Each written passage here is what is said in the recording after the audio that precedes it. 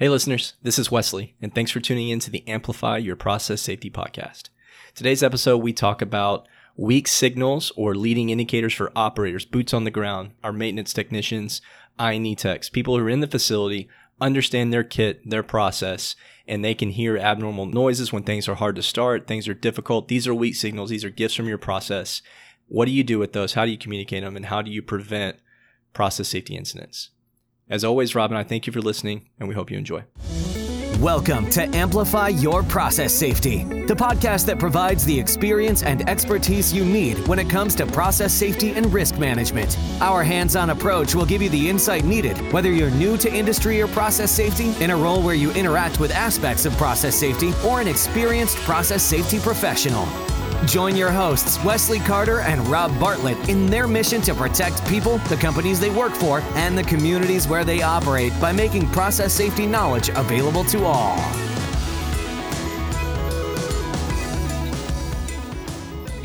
What's going on, Rob? Wesley, how are you? I'm good today. Good. Very good. You ready for another podcast? I'm ready for another podcast episode. My favorite part of, it's my favorite part of working in Amplify Process Safety is our podcast. Well, that's great. That's great. I'm glad to hear that you are getting a lot personally out of it. I too enjoy it. But I think the focus here is to provide the listener with some valuable information. So what hopefully valuable information are we going to impart today? But actually, more importantly, who's the audience for today's podcast? Oh, the audience? Yeah. Boots? Who? So we've talked before about multiple audiences. What was that? Who? It's Boots on the ground. A little bit of owl going on here. Yeah. Who are we aiming this one for? Boots on the ground. Boots on the ground. So People these are the who guys execute the work. in the plant, the guys where the rubber meets the road. Hardest workers in the facility. You know, I say facility, and something I'm going to throw around today is the term the kit. Okay. So your kit. So we're not talking Kit from Knight Rider. Not Kit from Knight Rider. Okay. We're not talking about the Hoff. Not talking about David Hasselhoff. No, but your kit. So I'm an operator, I'm a mechanic, I'm an I&E technician. I work in the facility. I'm boots on the ground. I make the money for the company. I keep the process running. But that process, that facility, that manufacturing plant, whatever you're doing, that's your kit. That is your kit. Okay. And often in your kit, and so today for the boots on the ground audience, you've got weak signals. Weak signals. So that's the topic today. Weak signals in your kit. Weak signals. Weak signals in your kit. All right. You can think of them more as like, if you've ever heard the terminology, and if you haven't, a leading indicator. Okay, I know leading indicators. What is this? So leading indicator is something that we track most of the time when we're talking about leading indicators. It's like a number. It's a statistic. Mm-hmm. It's a statistic that we watch, and if take first aid injuries, for instance, if those start tracking up, we in general are at a higher risk for a medical treatment or something. Well, because we have a worse. leading indicator that we have poor safety record. Exactly. So that statistic is the leading indicator. I'm guessing that we're not talking about numbers and metrics here for operators and maintenance folks. What are we talking about? Yeah, so we're talking about from your kit, weak signals from your process. I mean, a good metaphor for this is if you drive a vehicle, some people ride the bus, they ride a train, I get it. But if you drive a vehicle on a daily basis, you get some sort of muscle memory from how long it takes your vehicle to start, what it feels like when you put it in reverse, when you put it in drive, how long it takes to kick back into drive. If it's an automatic transmission, what it feels like. If it's a manual transmission, what it feels like when you let off the accelerator, right? Or you put it in the clutch and then you come back and you put it in gear. Whatever the case is, you get a feeling for that. You get some muscle memory. You typically feel a transmission slipping. Right. And it's not because I think we've all got there. We've all been somewhere. Like, what was that? And yeah, is and you try to think about what, or you hear something. What exactly is different? You hear something, like you hear a squeal. You hear a belt. You hear a belt squealing in your motor. That's an obvious one. Yeah, you hear that, but it's a weak. Your belt hasn't broke. That's right, but sometimes it's not that obvious. Sometimes it's, wait a minute, my engine is revving. It sounds a little bit. Why is this thing shaking itself to right death now when I'm sitting at a light? It's idling really high. It's sitting there shaking a lot, and you're like, this does not feel normal. This is not normal. So your body has, when you say muscle memory, you mean like your body has a memory of what normal is, and for a kit, for the equipment that we are operating or that we're maintaining, we have a feel for what that is supposed to be, both auditory, the way it feels, the the way it looks even on a screen, like the printout on a DCS or something like that. Like you can say, oh, that's about what it normally looks like. Yeah. Even though it's drifting around. Nope, that's So, what it normally so looks boots on the ground, Yep. they establish this relationship, whether they like it or not, because they're always in the process. like. Day in, day out. Day in, day out, starting equipment, walking around, getting readings. They take pressures, certain things they put on a daily log, whether they put that into an iPad, a tablet, or they put that in, they write it on a piece of paper. They're getting these readings and they're monitoring that. So they've got this process knowledge. They've got this muscle memory being around the process, boots on the ground. So how do I take that information? Listen to our kit. I've got this process knowledge. How do I take that? And what do I do with it? Something doesn't seem right. So I'd like to talk about what are some example of weak signals. What can I do? What do I do with that information? And how can I use that as a leading indicator to prevent something more catastrophic, or maybe losing a piece of equipment or a loss of containment that might lead to a process safety incident. Okay. So going back to my car, right? If I hear a belt slipping and I don't do anything about it, I could be on the side of the road, or I could be on the side of the road because at some point my belt breaks and now my gas light comes on. My cooling fan isn't going off. Not a good day. Isn't not a good day. It's not a good day. So okay. So what would you like? You want to go through what some of the signs are, and then maybe Sure. what you could do? Okay. Yeah, just general description. So I've had this piece of equipment that is always pretty easy to start. All of a sudden, it won't start. It's hard to start.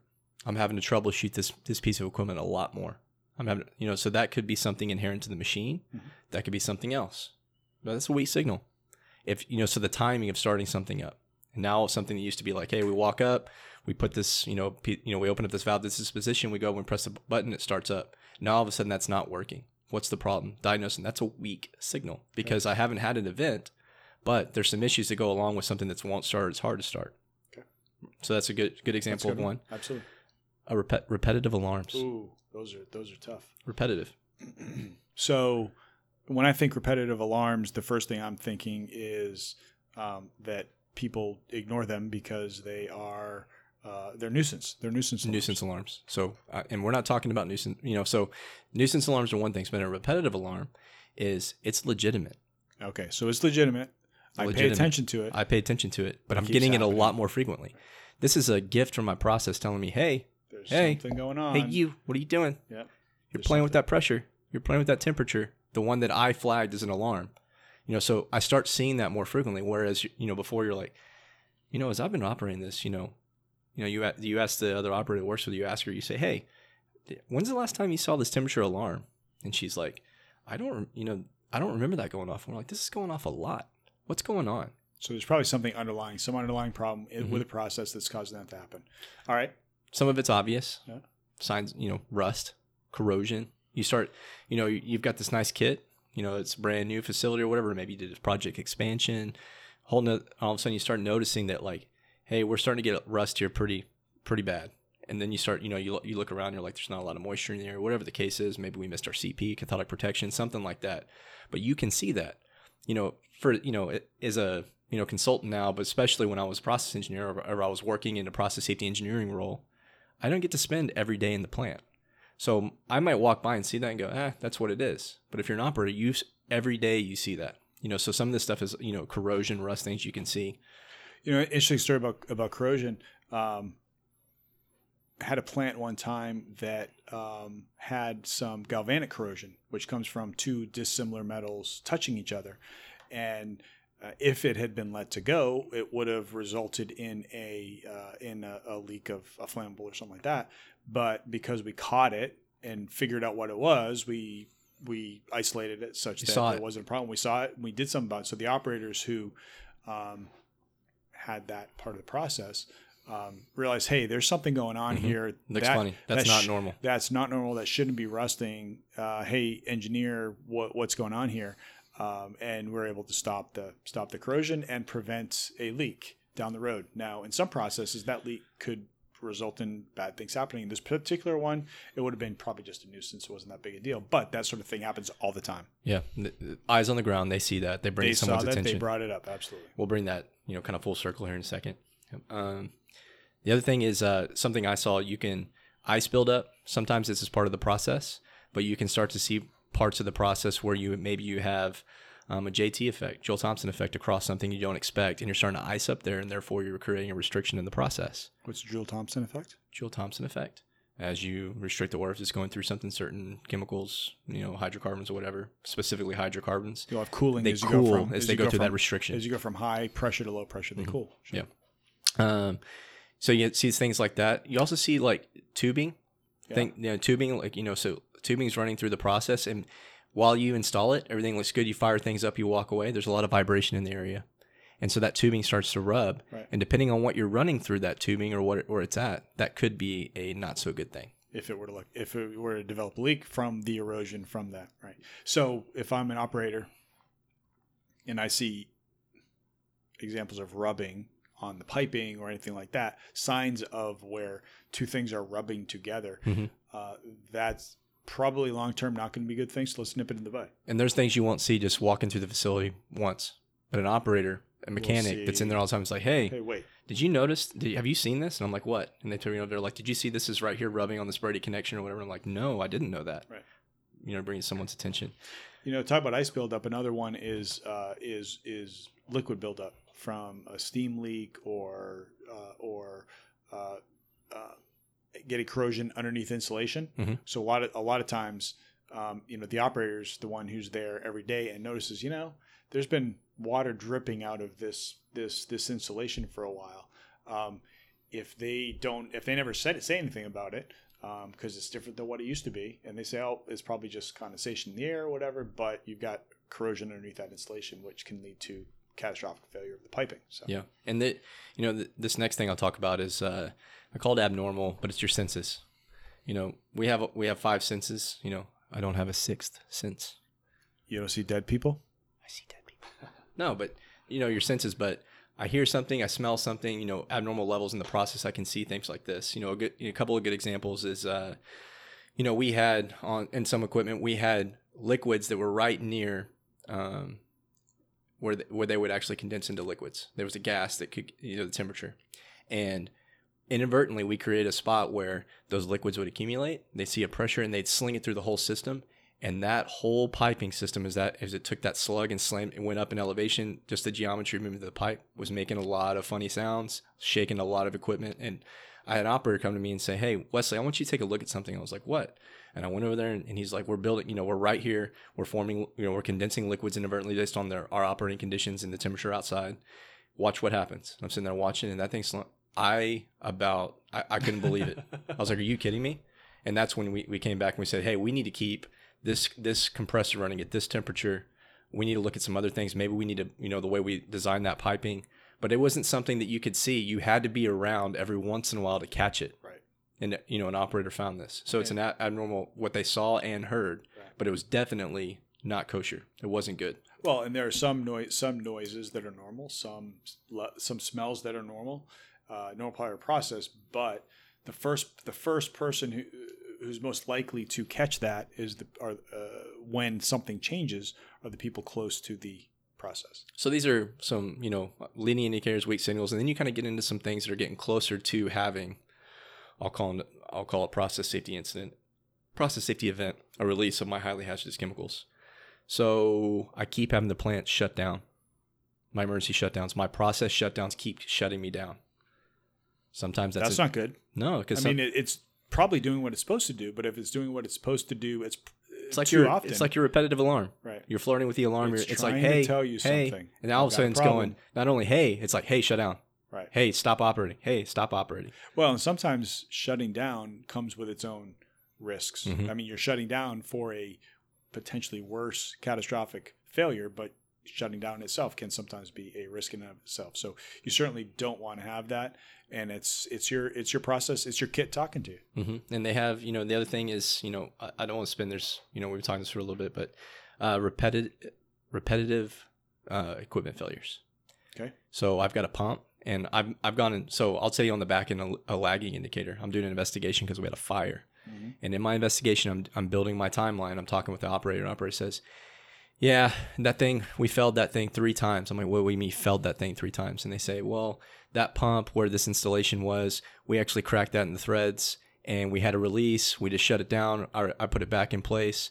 It happened 2 more times. The 3rd time it sprayed hydrocarbons and caught fire and burned the pump up. So that thing failed 4 times. Those are, in my opinion, the 4th time was the fire, but Those 3 other times where there wasn't a fire, those were gifts. Those were weak signals. So they're not quite like, hey, I got an alarm or something doesn't sound right. That's a little more getting closer to an incident, but it didn't result in a fire. But there's an interesting point there, which is that we can't pay attention to all of the weak signals. Sometimes a weak signal is just that. It's just a weak signal that doesn't require anything. So I would think if we had a pump, well, the first time it broke, who knows? It could be just fatigue, whatever. But I fix it again. I put it back in, and I have the same failure. Now the process is screaming something's going on. Is wrong. Right. Maybe it's the design. We don't have the right pulsation bottles around the pump, whatever the case is. But do a deep dive. Yeah.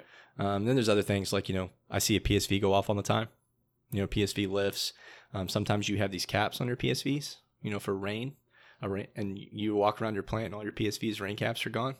Do you have a rain cap policy? Right. That's a big deal. If a walk into a facility doesn't have that, that's not really going to be a good indicator. Right. But that's a different type of leading indicator. Right. But if you have rain caps and they're all blown off, or it's like, hey, what's going on here? Do we constantly lift these PSVs? Something wrong with them? Whatever the case is, but that can be something else.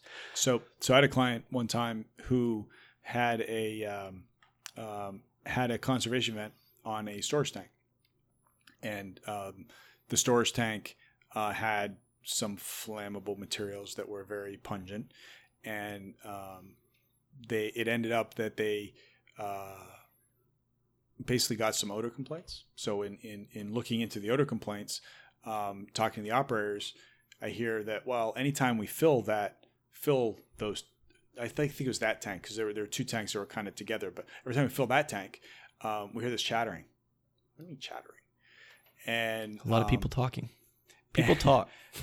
No. So what actually happened? So I had him take a look at the conservation vent, and the internals were totally mangled. We never did figure out exactly what happened, but the whole thing. So anytime they were adding to it, this conservation vent was not sealing the way it was supposed to, and was letting too much material out. Sure. Yeah. And it's like I said, we're progressing through our weak signals. Things are closer and closer to an event actually having a release if under different circumstances could have been. Yep. But boots on the ground, people who understand their kit have that muscle memory. People who understand these things. Well, at some point, that conservation vent went from not chattering to chattering.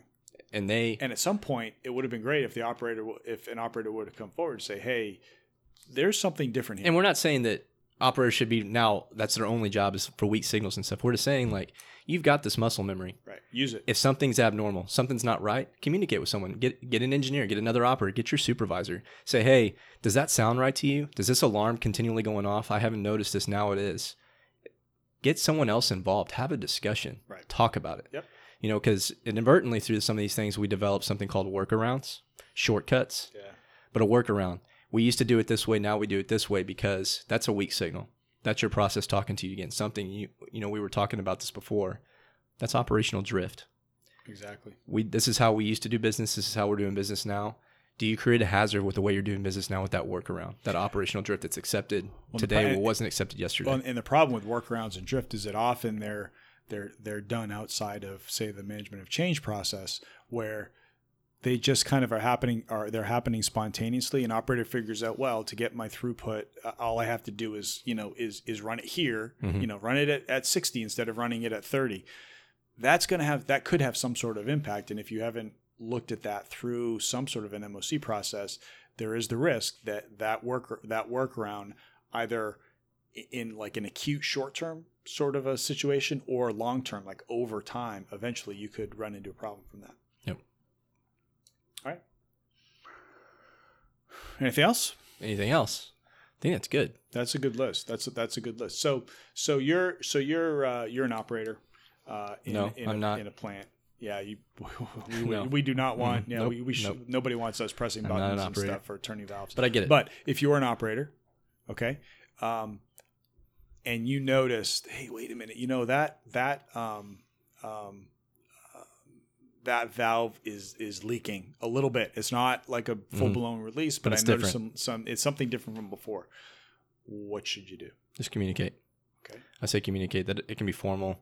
Talk to your supervisor. Talk to another operator about it. Maybe you're the most experienced operator and you can already know that's not good. Maybe you're the green operator. Someone who's learning. A green operator. That's an interesting point. So perhaps green operators, new operators, sometimes because they're a fresh set of eyes and they're saying, well, why is that? And why is that? That's actually where a lot of this sort of stuff, because it's abnormal compared to what they're expecting. Even though they don't know the process, they don't know the kit, it's abnormal based on what they expected it to look like. Sure. I expect that valve to not have liquid leaking out of it. So you have a conversation. What's wrong with that? So the thing is communicate. And then whether you're talking to if the senior operator says, oh, it's always been like that, alarm bells should be going off saying, hey, wait, it's always been that way. Is that a workaround? Is that a weak signal that part of your operational drift you've learned to accept? Whatever the case is. But whatever, you get these weak signals, whatever they are, whether it's a sound, a smell, something you see on the HMI, whatever, communicate it to someone. Have a conversation. Try and take those weak signals. And sometimes it's nothing, and sometimes it's something. Right. And that is a trick. And like I said, I kind of touched on that before. Not every weak signal is something that we need that is going to cause a catastrophic incident. Correct. And sometimes we probably don't pay attention to the weak signals that we should, and they escalate. And many times it's that was not a big deal.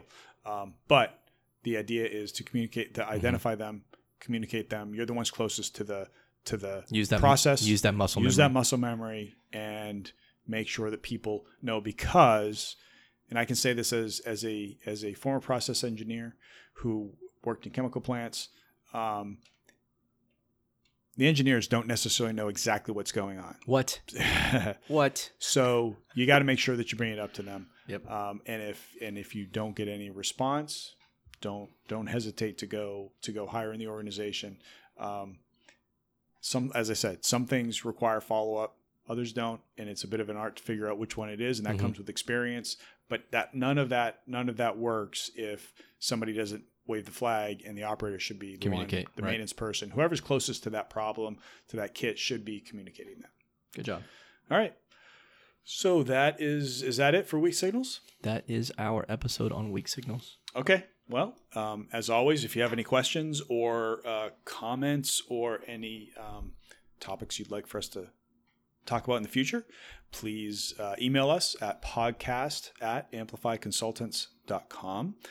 We always look forward to hearing from the listeners, so please do that. If you like the podcast, please subscribe. We are now on iHeartRadio and Pandora, as well as iTunes, and I'm sure many other podcast places. Google Play. All right. So with that, we will close another podcast here. Thank you for listening. This is Rob Bartlett. And this is Wesley. As always, take care. We appreciate you joining us for this episode of Amplify Your Process Safety. Head to our website, amplifyconsultants.com, to find our show notes and other resources. Thank you for joining us in our mission to ultimately save lives by advancing process safety right here on Amplify Your Process Safety. Until next time.